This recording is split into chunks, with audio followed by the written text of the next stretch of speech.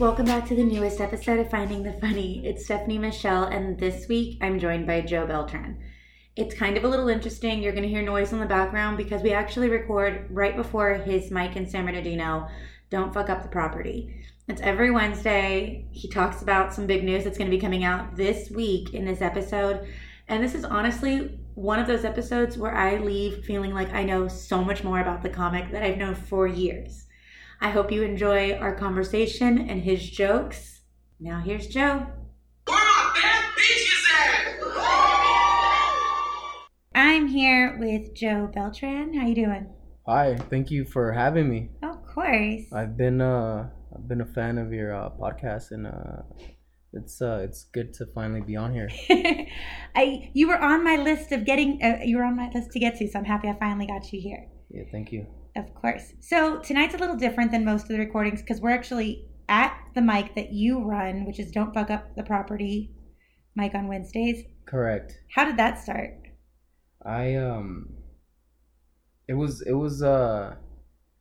It came from a very selfish place, if I'm being honest. Okay. I was arguing with my partner a lot to the point where like it got really serious, and I was about to like move out. Oh my gosh. Yeah, because we lived together, and one night we were talking, and she's like, "Hey, maybe like you need stand up, like as a way to release your anger, your frustrations, and things like that." And I was like, "Yeah, maybe you're right." But there was like nothing because of COVID. Yeah. And she was like, "You know, what can we do?" So the very next day, I decided to go out to the Best Buy and buy like a little speaker with a microphone on it. Yeah. And I just went in my backyard and I just acted like I was on a show, and I would come up and I'll play music to my set, and I would line up chairs facing me, and I would pretend there were people there, and I kind of did it like if I was doing a show. Okay. And I would do that, and I would riff for like an hour to 50 minutes, 45 minutes, and I did that like every other night for like a couple of weeks. And I would go back and listen to it and write down some funny notes, because like sometimes when you riff, sometimes you find like little nuggets here and there that are absolutely good. And so I was doing that in the backyard, and one weekend I threw like a little hangout, a little kickback, and some comedians came by and they saw the setup in my backyard, and they're like, "Hey, this would be perfect for a show. You should throw a show back here." And I was like, "Nah, dude, like COVID and all this shit, and people won't come. People give me crap for it. I don't want to get in trouble." And they were like, "Dude, like, come on. It's in San Bernardino. Nobody gives a fuck. Like, nobody's going to fucking enforce any rules out here. Like, there's people being murdered in front of your front yard. Like, you really think people care about, like, you throwing a show back here?" So I was like, "Yeah, you're right." And as time passed on, I started thinking about it more and more. And I hit up people, and I asked people, "Hey, can you help me?" Because I've never done a show. I've never started. I've never been part of a mic this way. I mean, I've co-hosted or I've stepped in when other comics had like a show, and I've done that. But from the ground up, I've had no experience in that. Yeah. So I asked other people to help me or guide me, and they just didn't want to be part of that at all. And one night, I just decided like, fuck it, I'm gonna do it on my own. And I was gonna buy all this shit. I was gonna buy all this equipment, and luckily I spoke to Nick Laney. Shout out to Nick Laney, man, a real fucking awesome, humble dude. He said, "Hey, I can help you with all of this. I can help you with the sound. Mm-hmm. I have everything." And I was like, "Dude, that's fucking perfect." And I spoke to my guy, my homie. He's my DJ. Shout out to DJ Big Rick. Me and him spoke because we would hang out all the time, and it's like, "Hey, you could be the DJ at the mic, and you could play people up to music, and then play them out, you know." And one thing led to another, and everything just fell into order, and we just did the first night, and people fucking showed up. I think the first night people here, I think there was like 40 something people here. Oh my god! And it was really cool. And I wanted to get like really good features for the first night every night. And I remember thinking like, okay, the first two features was Anthony Davis. Yeah. Because he's on the rise. Oh my gosh, yes. Yeah, he just released a comedy album. He was like killing it at a lot of comedy venues. He was, doing commercials. So I was like, he's one of the guys I want. So I got him and I got KJ because KJ is like a fucking killer. So funny. So I got them both on, and that was the first show. And people literally were calling me, texting me, saying, "Hey man, what a great idea! I can't believe no one else thought about it." And I was like, "Motherfucker, I was asking all you guys for help. Nobody wanted to help me. Nobody was willing to fucking be a part of this with me." So I decided to just do it on my own because I was like about to fucking lose my relationship, and I was going fucking mad. I didn't even fucking know how to like release all this pent up frustration and talk about the things that are bothering me. And now, a month and a half in, we're doing it, and tonight is gonna be another night. Yeah. No, I know. I've definitely been like wanting to. I'm just like so happy that I got the all clear that I can be around people. Yeah, that's great news. I must have been fucking I was losing my liberating, mind. Yeah. I know. I'm like, I did one other mic, and it was in Nick Palais's backyard. So all these backyard mics have been saving, I think, comedy, and people need it right now. So much. Yeah, people thank me and they say really nice things about me, but they don't know that I'm like a selfish person. And I was like, it's really for me. Like I did this for me. But yeah, I don't really want to take any credit for doing this. I just wanted comedians to like have a spot where they could like work shit out and not have to pay like all this money, because everything I do here's free. I don't charge anybody anything. I buy water for them. I do ask for donations, and I felt bad at first for doing that because like I've never been the type to like ask for things like that. But the more I started doing it, the more I realized like I was in the hole like every time I threw a show, because I would pay the features and I would rent the chairs and I would buy the water, and I had to buy all the safety stuff like the fucking like the temperature shit that reads your forehead, and I had to buy like gloves and things like that. So eventually like people talk to me like, dude, you have to ask for donations, like, or else you can't sustain this. And it's true, I couldn't. Like I think the first night I was like down $200. Oh my gosh. And then like I asked for donations and I think I got like $20. Oh wow. And then like I don't want to make money out of this. I just want to be able to break even.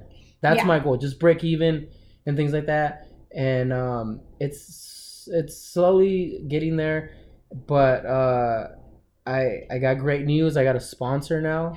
Awesome. Somebody sponsored the mic. I'm gonna reveal it next week. So if you guys listen to this by next week, you guys will know who the sponsor is. I'm really excited. It's cannabis. Oh.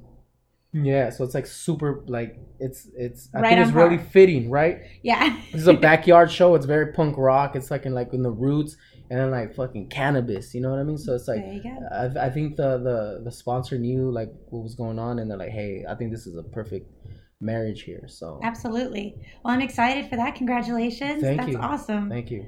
And I can't wait to see who it is when you get all that out there. Yeah, I think you'll like it too. Like it's like an empowerment thing. But it's like it blew my fucking mind because I was like, man, like someone sees me like marketable, like someone like saw what I was doing and they're like, hey man, I could trust this guy with my company, That's a huge validation for you. Exactly. Like you don't understand how like rock hard I got after I was told that. I was like, fuck yeah.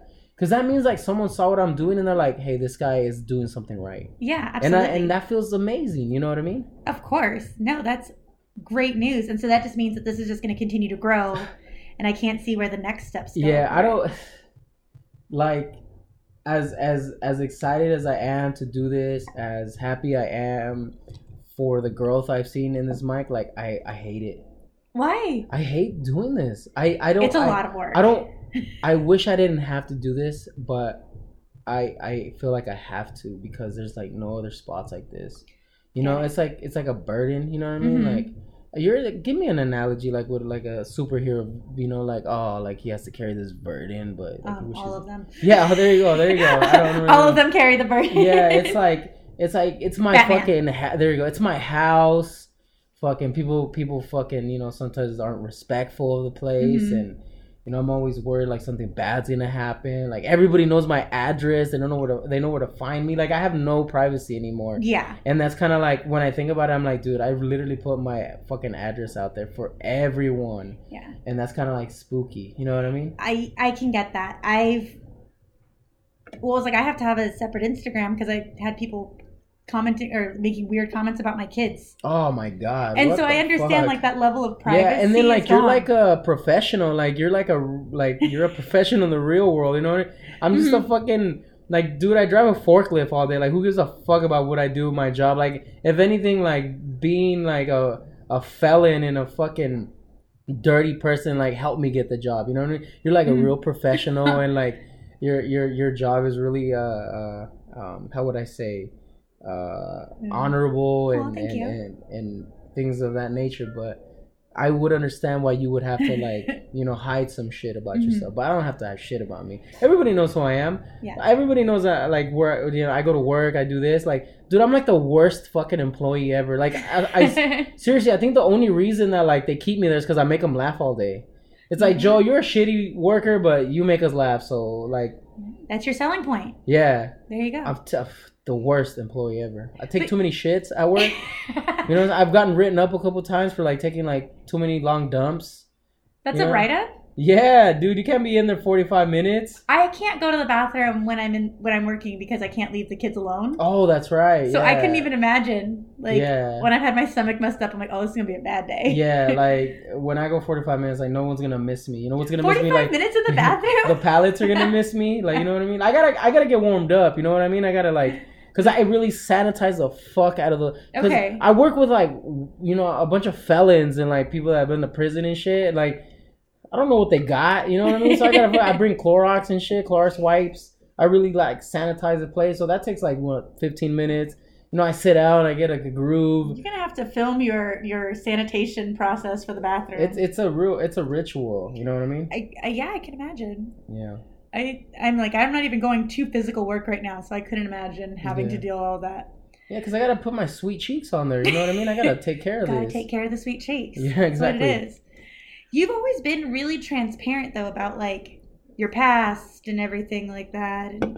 Yeah, I always felt like, honesty is the best policy. Mm-hmm. And I don't really there's only a few things that I keep like private to myself. Like I keep my relationship private. Absolutely. I keep my family private. Mm-hmm. But everything else flies, dude. If you want to know how wide my butthole is, I'll let you know. If you want to know Wait, have you measured your butthole? I mean, I have. You know what I mean? Just out of curiosity. I've never had that curiosity like pop into my head. You've never fucked with real freaks then. That's what I've just learned. Yeah. I feel like I'm too clean cut for San Bernardino. So, yeah, I don't really like... I'm not shy about anything, you know? Well, and you've also... You talk about your drinking on stage and stuff like that. Yeah. And... That was a huge, because I feel like I've known two different versions of you. Yeah. Between when you drank and now that you're sober. Yeah, that's been like it's been a revelation in my comedy. Like I've been told, and I keep being reminded every once in a while that like, yo, your comedy got so much better after you stopped drinking. And it made a lot of sense, you know, because I would go on stage really fucking hammered. Mm-hmm. You know what I mean? And I wouldn't even remember like half the shit I would say. Like I would record it and I'd be like, who the fuck is this person? Like I don't even recognize this person. And I would be like an asshole off stage, like hanging out with people. And I was realized like I was like killing my career, if you want to call it that, before I even started. Absolutely. You know? I remember when you did drink, I kind of would avoid you. And then when you stopped good drinking, move. That's a good move right there. After when you stopped drinking, I think I even came up to you and I was like, your comedy got so much better. Oh, I appreciate you saying that. I just remember being like, it's a whole different person up there, and you seem just so much better on and off stage. Yeah, and I mean, nobody wants to work with a drunk. You know what I mean? Like you look like irresponsible. Second, like, you know, sometimes when you're drunk, you like do and say like inappropriate shit. You know, I mean, I already say inappropriate shit, but like imagine being drunk. That's just gonna like, you know, heighten it. Push it over. Yeah. So I had to stop drinking, and like I was getting like arrested a lot. Oh. Yeah, I was getting like I was getting like pulled over drunk. I was getting fucking in fights. I was like being involved with like the wrong women, doing drugs. Yeah. So it was like it was bad in the way where like I went to jail 7 years straight in a row. Every year for 7 years I kept going to jail. Oh my gosh. And I finally realized like this is a pattern, and if I don't stop something, this is gonna be me for the rest of my life. Yeah. And I realized that like what started it all was the drinking, because when I drank, I would want to go buy drugs. Mm-hmm. And when I would go buy drugs, I would like call or text women and be like, let's hang out. And then we would go hang out, and then we would go do other things. And the next thing you know, like I'm driving on the 10 freeway going like 120, getting pulled over, you know? And now I'm like fucking in trouble again. Or I would be at a bar and I would get in a fight, you know? Because I thought some dude grabbed my ass or whatever. So things like that. And it just became like a nightmare, you know? Like every fucking time I went out, I would get fucked up. So how long have you been sober now? I'm going on 3 years, February 22. Congratulations. I am Thank you. So proud of you. That's such an amazing accomplishment. Here's like, I appreciate you saying that, but a part of me thinks like, you're not even supposed to be getting fucked up like that, fool. Like, you're supposed to be like responsible, you know? Okay, so as somebody who's known a lot of either alcoholics or addicts in some shape or another, it's not something that I feel like you can control. Like, you can mitigate it by taking it out of the picture, but it's one of those things that if it's around, it's just so easy to go into and things like that. So I think it's an accomplishment, especially doing comedy and staying sober. Yeah. Because that's everywhere. Yeah, like a lot of comics, if I would even go as far as to say like 90% of them drink or smoke. Yeah. Either before, on, or off stage, you know? Yeah. And I hang out with them, and sometimes we hang out into the night, and it doesn't, here's the thing, like, I don't get tempted to drink what other people are drinking. When it really hits me is when I'm by myself. Yeah. When I'm by myself, it's like that little voice in my head is like, come on, just have one drink, like you'll be fine, you know? Yeah. And that's when I have to like I have to realize everything that I've gained by quitting, and because it's never gone away. Like that feeling is always there. It's something that I just have to like I have to deal with, you know? I have to fucking, it's like if you have like a back injury, like for the rest of your life, that's who you are now. Like you just have to warm up every morning before you go to work or something. You gotta like rub some shit on your back. And that's how it is with like addiction, you know? And people don't understand that like you just can't have one beer. Like people like me, people like that are addicts can't just have one beer, because then that will lead to 2, and then 5, and then 20, and then a hooker, and then, you know, Las Vegas, and then your progression is amazing. Yeah, so it's like, it's things like that. So absolutely. So how long have you been doing comedy then? I've been doing comedy for about 3 years. I think my 3rd year is just passed. Okay. My 3rd year just passed. I don't remember. See, that's how I don't remember. That's how much of a drunk I was, because I remember I drank like in the beginning. I was like, I remember. I only remember a couple months of you before you got sober. Yeah. So it must have been like probably 2 months ago or something like that. So it was like 3 years ago, probably 2 months ago. Okay, well, congratulations there. Thank you. Yeah. Do you remember where your first mic was? Yeah, absolutely. I remember it because I was fucked up driving there.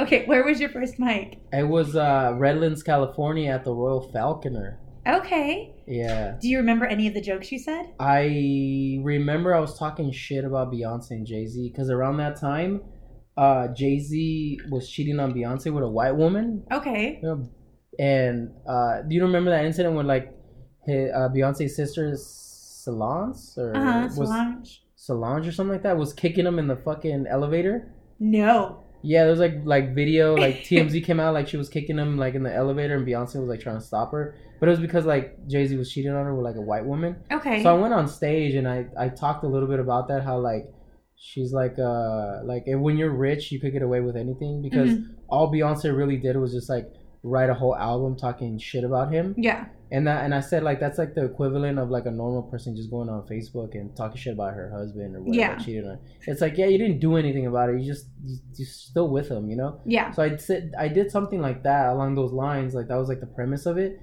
And when I got off stage, like this dude came up to me. He's like, hey man, like, you know, I just want to let you know if you're gonna take on Beyonce and Jay-Z, like it's gonna be an uphill battle. And I was like, dude, first of all, I don't think Jay-Z and Beyonce would even give a fuck if I'm talking about them, you know? Like, I'm not ever gonna get as big as like where they would even care what I got to say. Yeah.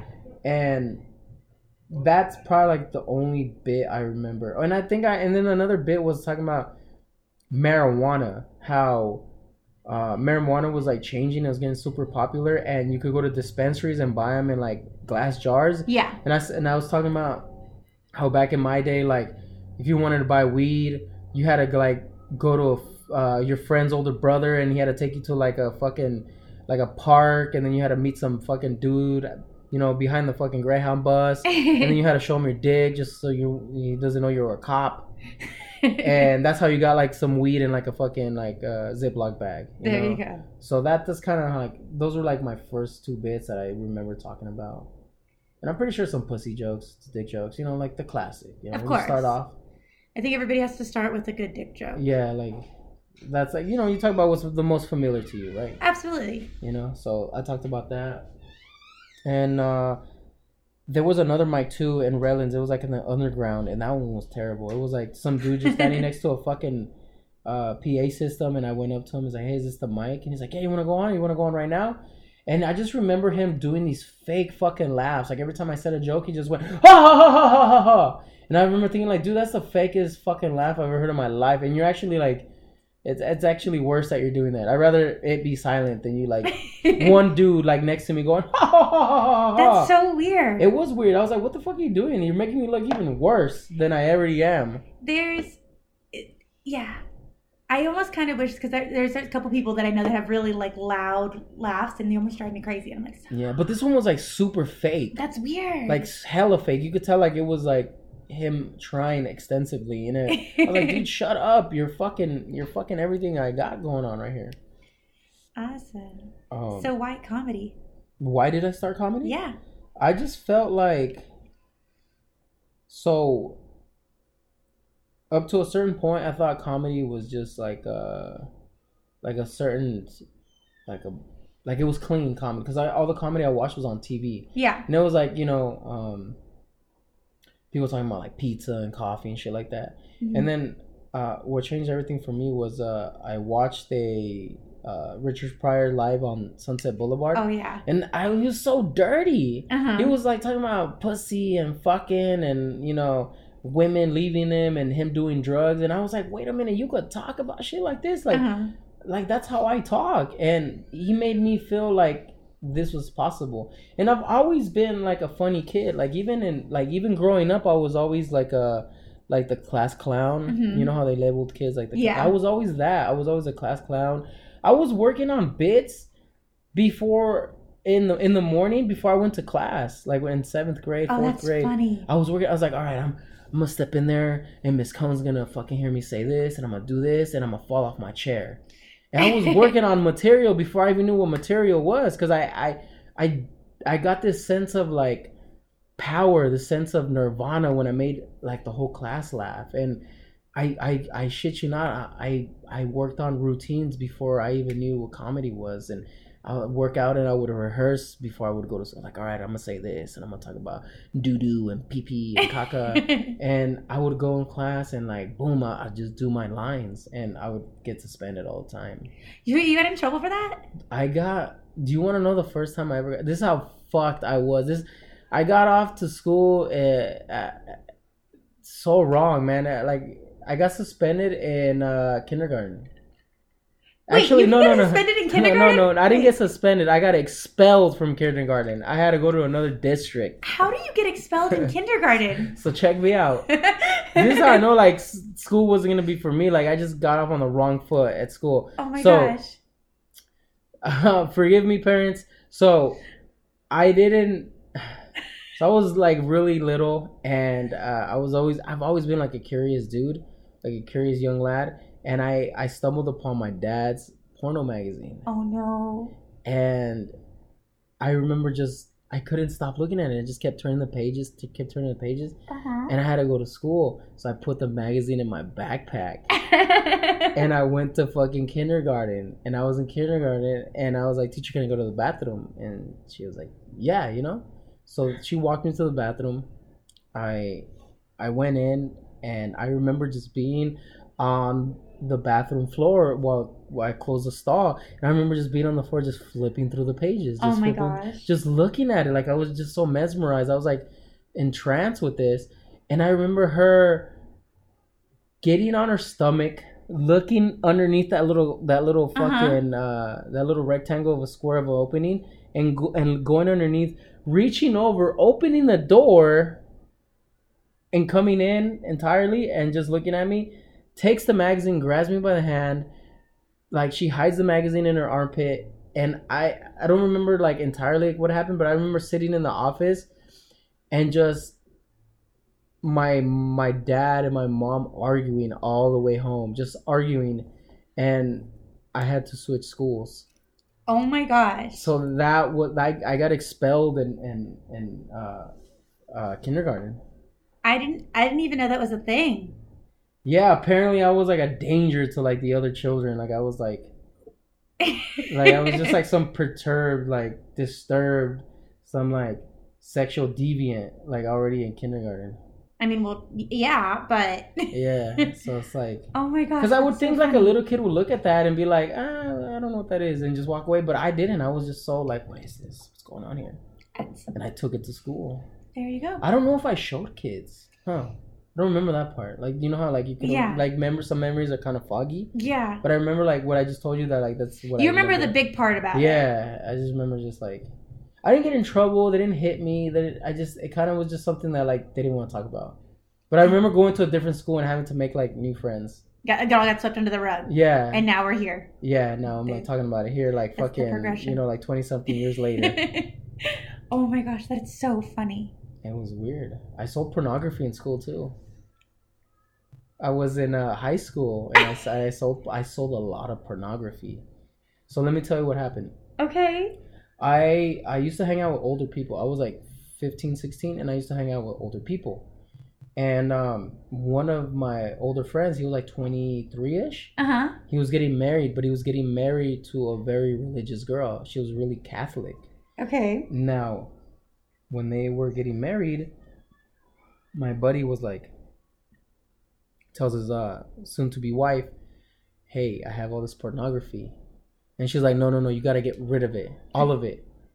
So what he did was he gave it to me. And that just ended up badly. And you don't understand how much pornography this man had. Oh my gosh. I had a backpack full of DVDs. And this is when DVDs were like, I don't know if you ever bought pornography like in your young age, but pornography, the DVDs were like $50 to $80 each DVD. Because it wasn't on the internet yet. Yeah. It wasn't on the internet yet. It was just like a fucking, you could watch like a movie like at a fucking like a adult video place, and you could rent them out. Those were the only ways that you could get them. I worked in a video store that had a porn room when I was 18. Okay. So I remember getting the people that would rent them all the time. Oh my God. I never had, and I think I had to help purchase them, but I didn't pay attention. Yeah. Send me the pricing. So I was That's 16, and he handed me his whole collection. Oh my gosh. I'm not shitting you. It was over 50 DVDs. Oh my gosh. Of pornography. And there was so much pornography, I couldn't watch it all. I couldn't digest all of it. And I had to stop. I was like 20 DVDs into it. I was like, dude, this is too much porn. I can't fucking, I just can't do it anymore. So what I did was, I started taking like 10, 12, 15 of them every day. And I would walk around during lunch and I'm like, hey, I got pornography. I got porn on sale. And they'd be like, what? And I would just look at like those nerdy dudes that kind of like hung out by themselves, and I just go up to them and I'll do like a sales pitch, and I'll be like, hey, I got pornography. Do like Big White Asses Volume 2. I got Asian Titties, from Hong Kong Volume 6. I remember the ones that Small sold dicks. the most that was rented the most when I worked in the video store was Dirty Debutantes. Ah, okay. That's the name that has stayed in my head. 20 years later. God, Dirty Debutantes and Barely Legals. Oh, those were really popular. Those were too. really popular. Barely Legal, like young. There's something about fresh young pussy that everybody goes wild for. There you go. That's what it is. What I mean? But I remember those two. I remember one of my friend's dads came out of the porn room. Didn't see me. Already got to the counter before he realized that I was going to be the one he had to check out from. And he looked at me and he's like, and he was renting gay porn. Oh shit, son! And what I'm a like bombshell. sitting there like, I have family dinners with your wife. Damn. All the time. Holy shit. And I was like, so that was my introduction to porn. Oh, wow. It was a Did weird you one. ever tell her? No. Your friend? Yeah, good move. I pounded on that one. No. You don't want to be responsible for fucking breaking up a family. I didn't want it. I never told the mom. I never told my friend. I never made eye contact with her husband again. Like, it was a whole process. I went through something very similar. Oh, really? To this, but like in the sense of breaking up a family. Oh, so, no. But I saved it. I think okay. I didn't do anything. So what happened was, oh fuck, who could hear this? That might know it's them. Because I'm. So okay. I get it. Yeah.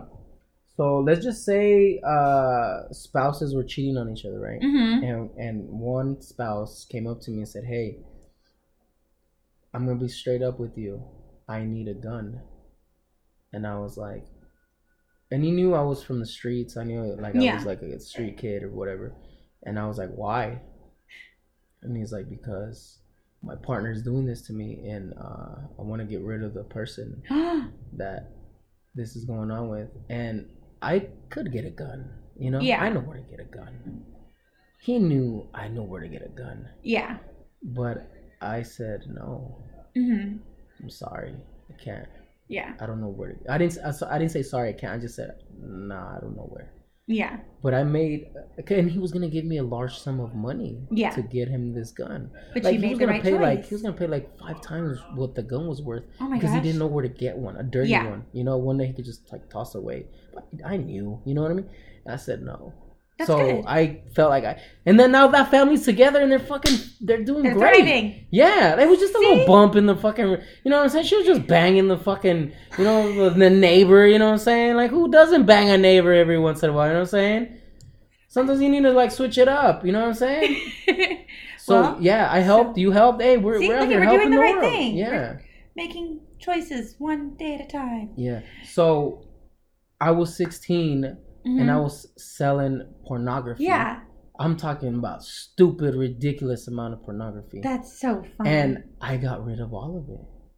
And now I was known as the kid that had pornography. So you were known as the dirty kid. I was known as that, since like, kindergarten. Dude, right? Like, it's been a fucking theme my whole life. That's funny. You know what I mean? If you're looking for porn, go to hit me up. So I had repeat customers. I shit you not. And I fucking made it. So you got to think about it. 50 something DVD for $10, $5.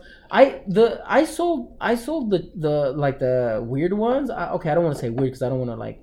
We're not fetish shaming. Yeah, right. Exactly. There you go. That's like. But I sold the ones that weren't as popular. Can I say that? As popular? There you go. For $5. They were not mainstream. Right. Like, you know, people's, you know, not their taste, you know? Yeah. So those were like the pregnant women pornos. See, that's one I don't get. Yeah. So those, like, some guy bought it though.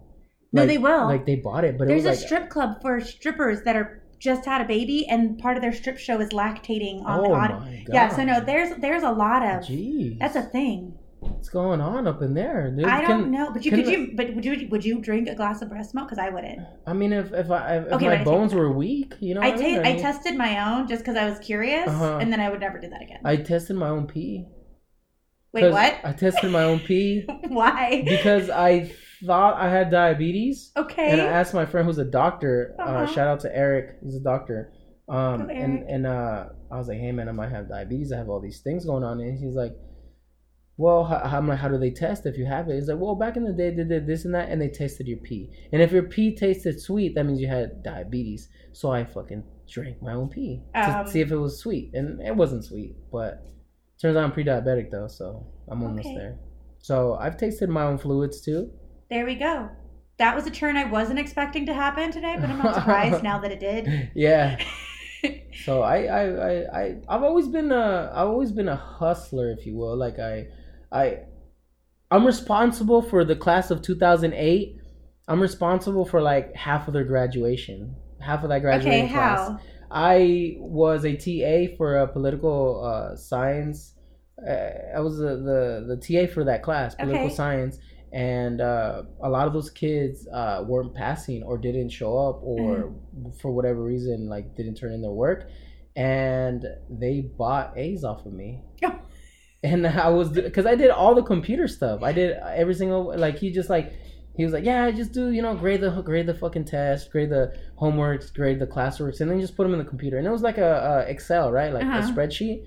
And it started off one day with like this one kid. He's like, hey man, I really need to pass this class. I failed it twice, and if I don't pass it, I won't graduate. And like my parents are mad at me, and they bought me a car, so I need to pass. What can I do? And I was like, give me $20. I'll give you an A on this test. And it just became one thing. He told other people, and then like now it was like passing everybody, and everybody passed. Everybody's like, woo, we all graduated because I gave everybody like A's and shit. That's for so like funny. $20. So I did some good out there. As bad as I was for putting that much pornography in the streets, I also, responsible. You also got some people their diplomas. Exactly. Like, maybe those guys became doctors and they remember me. Remember me, guys? Fucking Joe Beltran, San Bernardino, class of 08. You graduated because of me. Helped you get off and helped you graduate. Exactly. So there you go. There's your claim to fame. Mm-hmm. So right before we started recording, you were telling me about a bomb. Now I'm curious, what's the worst bomb you've ever had? Oh, man. That you can remember. That I can remember. One that has always stuck in my mind was, it's been like two. Okay. One time it was in Pomona at Paul Antonio. Shout out to Paul Antonio, doing big things in Pomona. Absolutely. He used to run his mic with what's that guy's name? He used to do comedy. I don't know if he still do comedy. He does a podcast with your partner in The Reckless Nerd. Oh, so I do the podcast with Frank Martinez, and he does one with Pablo. Okay, so he ran Paul Antonio used to run a mic with Pablo Sanchez, right? Yeah, Pablo Sanchez. And it was at PBW. Yes. And I remember talking to Ezekiel Echeverria. Mm-hmm. And he was like, hey man, have you ever tried smoking weed on stage? Maybe it'll open up your mind. And I'm not a fucking weed smoker by any stretch of the imagination. If anything, I think I'm allergic to it. You know what I mean? No. Yeah. Because like it just fucking freaks me out. And I was like, he's like, yeah, man, it'll make you a greater comedian. Dave Chappelle smokes weed, and all these other comedians smoke weed. Maybe you should try it. Yeah. So I was like, hey, fuck it, man, I'll try it. And I was really young into my, into doing comedy. So I take a few hits. I'm really fucking high because these guys smoke like a lot, top shelf marijuana, and like I don't smoke marijuana at all. I'm used to that marijuana that has like seeds and stems in it, and you have to take it out and then smoke that soccer shit. mom grade. Yeah, like that fucking weird shit. Like when you smoke it, like, and you didn't take out a twig, it would pop. Like, pop. Yeah. So I would like smoke. I used to smoke that shit, and then now I'm smoking this shit that's like purple and it glows in the dark. You know what I mean? Yeah. And it fucking it just sent me to like another dimension. And I remember them calling my names like, all right, make it very loud for your next comedian, Joe Beltran. And I remember just thinking, oh, God. And I just remember going, whoa, whoa, whoa. And I just remember walking to the stage, and I felt like I was like underwater walking to the stage. And I get on stage, and I'm saying my jokes, but I know them from memory, but my timing was completely off. My stage presence was like, I don't even remember what the fuck was going on. And that was 5 minutes of that. And 5 minutes being high felt like an eternity. Yeah, it does. And I was just like, and then I remember like the music went on because I guess I ran the light. And I was like, all right, that's it for Joe Beltran. And I was just thinking like, did I say anything up here? And I got off stage, and then Paul Mizerlian comes up to me and he's like, hey, what the fuck was that? You bombed pretty bad. And I was like, I'm really high. And like I just sat down and like I started eating pizza. And so I remember that was like a terrible bomb. And then I bombed really bad. And I still do bomb here because this is like a really hard room for me. I'm pretty sure for other comics they're like cool there. They do well there. But for me, I bombed really bad at the Chatterbox in Covina. Okay. And like that's one of those places where it's like you gotta come with it there. You gotta have some hitters. You know what I'm saying? Like that's not an easy place to kill. True. And I remember being fairly young doing comedy and going there, and I remember trying it and doing it. I think it was like my second or third time there, And I just got so nervous having these like really, really good comedians, because the Chatterbox has like super killer comics in there, and they're it's like a mix from LA, OC, and like a little bit from the it catches everybody. Yeah, and it's like these guys are fucking really good, and I'm up there, and I just remember looking into the audience and thinking like, wow, all these guys are looking at me right now, and I just completely blanked on everything. Yeah. And I got off stage, and then the host, I forgot his name. He owns the place, but he's like, okay, that was terrible, right, guys? And I was just thinking like, oh fuck. Yeah. So those are the two bombs that have stayed in it. But you keep coming back. Yeah, actually, I bombed last night bad. Yeah, you were telling me. This is the one that started it. I bombed last night at this place called the Sugar Shack. Shout out to the Sugar Shack. That place is really dope. It's an all-black crowd, and it's in LA. Really dope. They have open mics there every Tuesday. Start at 9 and it ends to like midnight or something. And the winner, whoever had the best set of the night, gets $50 cash. So if you guys are interested in like really like, you know, making some money, a little bit of, I'm going next Tuesday. Yeah, a little bit of cash, and working out like for me it was like a tough room. And other comics said the same thing, so I know I wasn't alone. Other comics were like, yeah, it's a tough room. And I said the jokes that I know have done well in a lot of places. Yeah. And they were like okay there. Okay. And I was like, fuck this. It was such a... And it sucked because it was like an hour 20 drive from where I live. Yeah. And I had to like drive back home and fester in that bomb. Oh, I hate that. And what made it worse was that there was construction on the freeway. So it was an extra 45 minutes of me just festering. Just sitting in it. Yeah. So it was like 2 hours of me sitting in my own fucking bomb. And I was thinking like, where did I go wrong? You know what I mean? And it was bad. But then I later on the night when I got home, I texted a few people. I was like, hey, how'd you do? And they're like, yeah, dude, it was rough. And then I was like, yeah, me too, dude. I cried. I actually went, before I got on the freeway, I went to Carl's Jr. and bought a fucking shake. And I just like was sucking on this shake all the way home crying. And they were like, no, you didn't do that bad. You got a couple laughs here and there. Like, it's more than like some of us got. So I felt good knowing that I didn't completely eat dick on stage. Yeah. But it felt bad because like I've been doing comedy for 3 years. Like I should be able to like maneuver through these type of crowds. Yeah. Or any crowd, but I didn't. And it felt fucking terrible. And I'm gonna go back next Tuesday with different jokes, see if I do better, because I gotta get back up. I can't let them. I can't be defeated that way. You can't let that be the last time they see you. Yeah, it's I get it. Just do like so.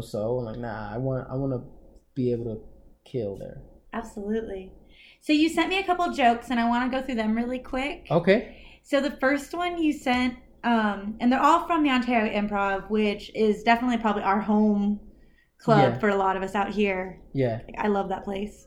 The first one is your joke about seeing somebody using their EBT card to cut coke. Like I was at a fucking bar in San Bernardino recently, and I saw the most ghetto fabulous shit, man. I saw this lady breaking up her cocaine with her EBT card. I was like, yo, how can you afford cocaine when you're on EBT? She's like, I hustle, baby, I hustle. Like, damn, what's next, lady? You gonna bust out your WIC coupons and roll a fat blunt? Yo, that is exactly what happened next, man. We got high as a motherfucker. We smoked 2 gallons of milk. I'm like, god damn, Margaret, I'm fucked up. What was that? 2%? What the fuck's going on here? Oh my god. Yeah. So where did you get that from? I was doing an open mic at the Marquise in San Bernardino. Yep. And there was these like really ghetto women. I'm not gonna say, you know, ethnicity or whatever. Okay. And they pulled out like an EBT card, and they were trying to be funny and pay with it. Uh-huh. But they started making the I don't know if you have ever done coke. You don't have to answer it, but like there's a when you hit the side of the, like if you stand up your card and hit it on the table, like if you're making a tapping noise, everybody knows what that means, because everybody cuts up coke with like debit cards and things like that. Okay. So I just imagine her like cutting up her cocaine with her EBT card, and that's so fucking like, is that like an oxymoron? You know, pretty much. I think. So I thought it was like a funny thing that they were doing, and I was just like, that's funny. And I just said it one night, and it fucking killed. Well, and I love that your progression where you talk about the weed and the wick and getting high on 2 gallons. Yeah. It's such a funny thought, and just the imagery is so good. Oh, I appreciate you saying those things. Of course. The next joke is you talk about somebody nicknamed Shivers. And when you're from cities like San Bernardino, man, you meet some real odd individuals. Like I met this chola with a really funny name. Her name was Shivers. And I'm like, yo, how did you get that name Shivers? She's like, oh, it's because when I was a little girl, I almost died from hypothermia. I was like, yo, that's fucking cold. She's like, precisely. I'm like, that's fucked up, man, to be named after the most horrible shit that's ever happened to you in your life. That means if I was from her gang and we played by those rules, I'm gonna be fucking walking around, they're gonna be calling me diabetes. Yo, diabetes, let's go roll up on these fools, dog. They're on our block again. Yeah. Did you actually meet somebody named Shivers? I did meet a girl named Shivers. I did admit it, but I didn't ask her how she got the name. She just told me her name was Shivers, and I put the other parts into it, like, oh, it's because she got, like, you know, when she was young, she almost died of hypothermia. Mm-hmm. But it was funny, and then I talked about how, like, you know, dude, it'd be funny if I was from her gang, and, like, you know, they named me after the worst shit that's ever happened to me, you know, like diabetes, you know, so my street name would be Diabetes. So, but yeah, I did really meet a girl named Shivers. She was wearing a sweater too. Isn't that fucking weird? She was wearing a sweater that's like, my name's Shivers. And I was like, okay. Alright. The last joke is, I think, probably one of my favorite jokes of yours, just because the way you deliver it. It's your all-night sex. Oh my god, but I am trying to lose weight, man. I'm trying to beat diabetes. I'm trying to lose this weight, man. But I don't want to lose weight for, like, the health reasons, actually. I just want to be able to fuck longer. Like, you can't be too macho and shit when you can't last a long time in the sack, playboy. Like, my girl be talking hella sexual in me, you know? Texting me and shit, some exotic stuff. And I'm like, ooh, girl, watch when I get home. And she's like, when you get home from comedy, you better beat this pussy up all night. And I was like, oh, God, all night.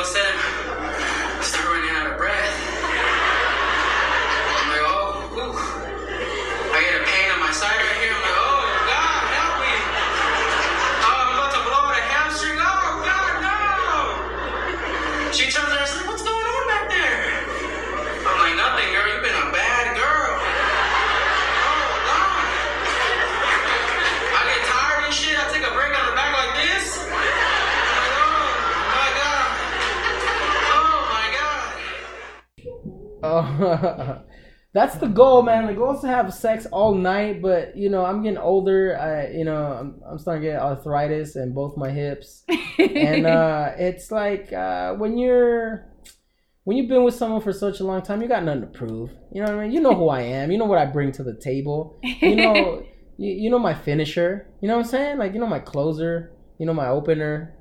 Like, there's nothing to prove now. You know what I'm saying? Like, if you met a young woman and you have, like, you know, you guys are about to start that journey, that sexual journey, you got a lot to prove. You know what I mean? You got to be, you know, you got to bring your A game because you want to be invited back into the, you know, arena. Absolutely. So fucking all night, yeah, that at first, you know. But when you're with a person and you've had years with them, like, nah, you don't have to do all that, man. like you guys got a cat together now, you know what I'm saying? Which your cat is adorable. Yeah, I know where he went. Out here, so it's like, you're not gonna fucking leave me because I don't fuck long enough. You know what I mean? It's like, you just pull out your cell phone, you hold it up while she masturbates, and you an assist, if you will. There you go. And you have the porn to back it up. So yeah, we're good. yeah. Too much fucking porn. If you were gonna, going back to when you first started, what's the advice you wish you were given? As a comedian, as a comedian, like to myself or someone new. What is the advice you wish somebody gave you when you first started? Just be yourself and don't be afraid to fail because you have so much time to make up for it. Like I remember being young in the comedy game and thinking like, oh man, I can't say that. Like, but in all honesty, who gives a fuck? Yeah. Who gives a fuck? Say what you want to say. Mm-hmm. Say what you want to say. Express yourself in the way that you want to express yourself. And if it works, it works. If it doesn't, then you just fucking write new shit. But grow, because you grow as a comedian with time. You grow as a person with time. And if you don't feel like you're saying like the jokes that are true to you, like you're just gonna be saying things that you don't really believe in. You know what I'm saying? And when you're passionate about a joke or you're passionate about like a certain premise or something like that, mm-hmm. I think that shows. Because you go up there and you fucking hit it. And I believe in energy. And so when you fucking let that energy out, people know like, hey, this guy's really about what he's saying. And when it hits, it's like 10 times better. But when you're up there just saying shit because you're trying to play it safe. Oh, yeah. Like, or you say it just because it might sound funny, whatever. Like I feel like people know that you're just saying that. You know what I mean? Absolutely. Like, have you ever seen a comedian that tries to act ghetto or tries to act, and he's like, what up, yo? This and that. I'm like, that's not you. What are you doing? People can feel that. Yeah. So I would tell myself like, hey man, don't be scared to say some jokes. Like, don't be scared to fail because it's inevitable. You're gonna fail. You're gonna eat shit a lot. I ate shit last night, and I've been doing comedy for 3 years. Yeah. You know what I mean? Don't be scared. Get back on that fucking horse and like do it again. Of course. Don't be so hard on yourself. Love yourself. That's why we need more of that. Yeah, call me. I have one more joke because they can probably hear the music going on for the mic, which is fine, but we need to go to that mic in a minute. So yeah, the mic's gonna start like in fucking... In 20. Yeah, 20 minutes. So we're gonna have one more question. Yeah. That question is, what is your end game in comedy? Where do you want to see this take you? I've thought about this before, so I have like two answers for that. Okay, let me see both. My ultimate goal in comedy, my ultimate goal in comedy is to be the first male to do. My ultimate goal in comedy is to be the first male. It's repeat. It's fine. Okay. It's cool. my ultimate goal in comedy is to be the first male to do a set on the moon. Okay. To shoot a special on the moon. Okay. Not the first person. I want a female to go up first, you know, because I'm a gentleman that way. Okay, there you go. But I want to be the first male to shoot a special on the moon. All right, so Elon Musk, if you're listening. Yes, please. SpaceX, hit me up, dog. There you go. my, you know where my Twitter's at. And but ultimately, like my realistic goal in comedy is to just be able to sustain myself in life. Okay. To be my own boss. I'm sure, like I will have to talk to bookers and venues and things like that to do comedy there, and like I would probably have to get an agent eventually, like if the shit all goes well. But just not waking up every day at 4 a.m, putting my steel toe boots on and having fucking someone write me up because I took a long shit. You know what I mean? Like, I just want to be able to sustain myself, my family, which is like my partner, and you know, I don't want to be really rich. I don't want to be too rich. I just want it to be right where like it doesn't change me, but I'm still comfortable and I'm still able to provide for my family and be my own boss. I've always wanted to be my own boss. I think that's why I always like been a little hustler, sold porn, fucking sold grades. Yeah. You know, it's just like the freedom to know that you can go and come as you please, and that's what I want. Whether if I have to do a podcast in comedy, if I have to do things like that, then I'm fine with that. But I just want to be in control of my own life. Got it. That's my ultimate goal, my realistic goal. Sounds good. Well, thank you so much, and I'm stoked to go do this mic. Yeah, man. Thank you so much for having me on. This is one of the podcasts that I always had my eye on. I was like, fuck, I want to be on this podcast. I hope she hits me up one day. And it was a long time coming. I appreciate the time. Of course.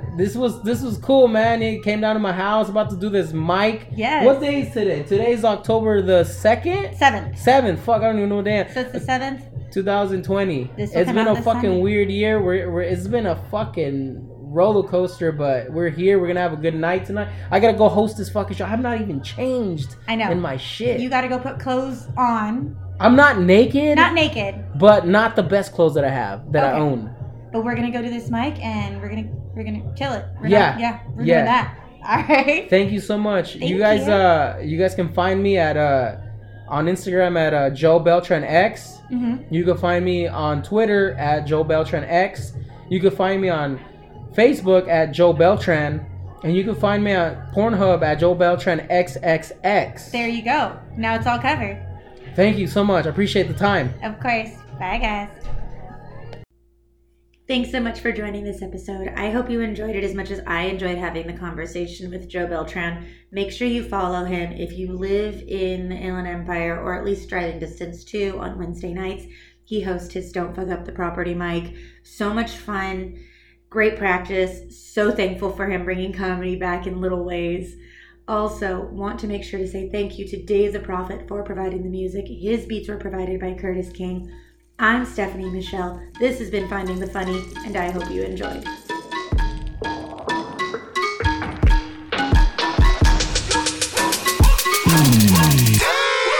I told my mama on the phone, it ain't no check to check.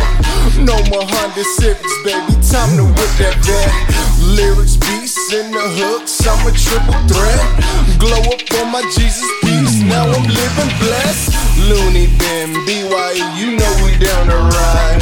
Try to kill me with this mic, suicide. Since I got on, man, all I hear is fucking lies. More money, more problems, fucking certified.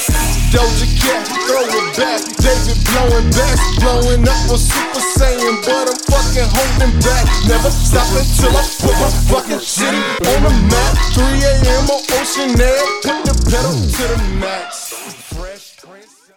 I would work out and I would rehearse before I would go to school. Like, all right, I'm gonna say this and I'm gonna talk about doo-doo and pee-pee and caca. And I would go in class and like, boom, I just do my lines and I would get suspended all the time.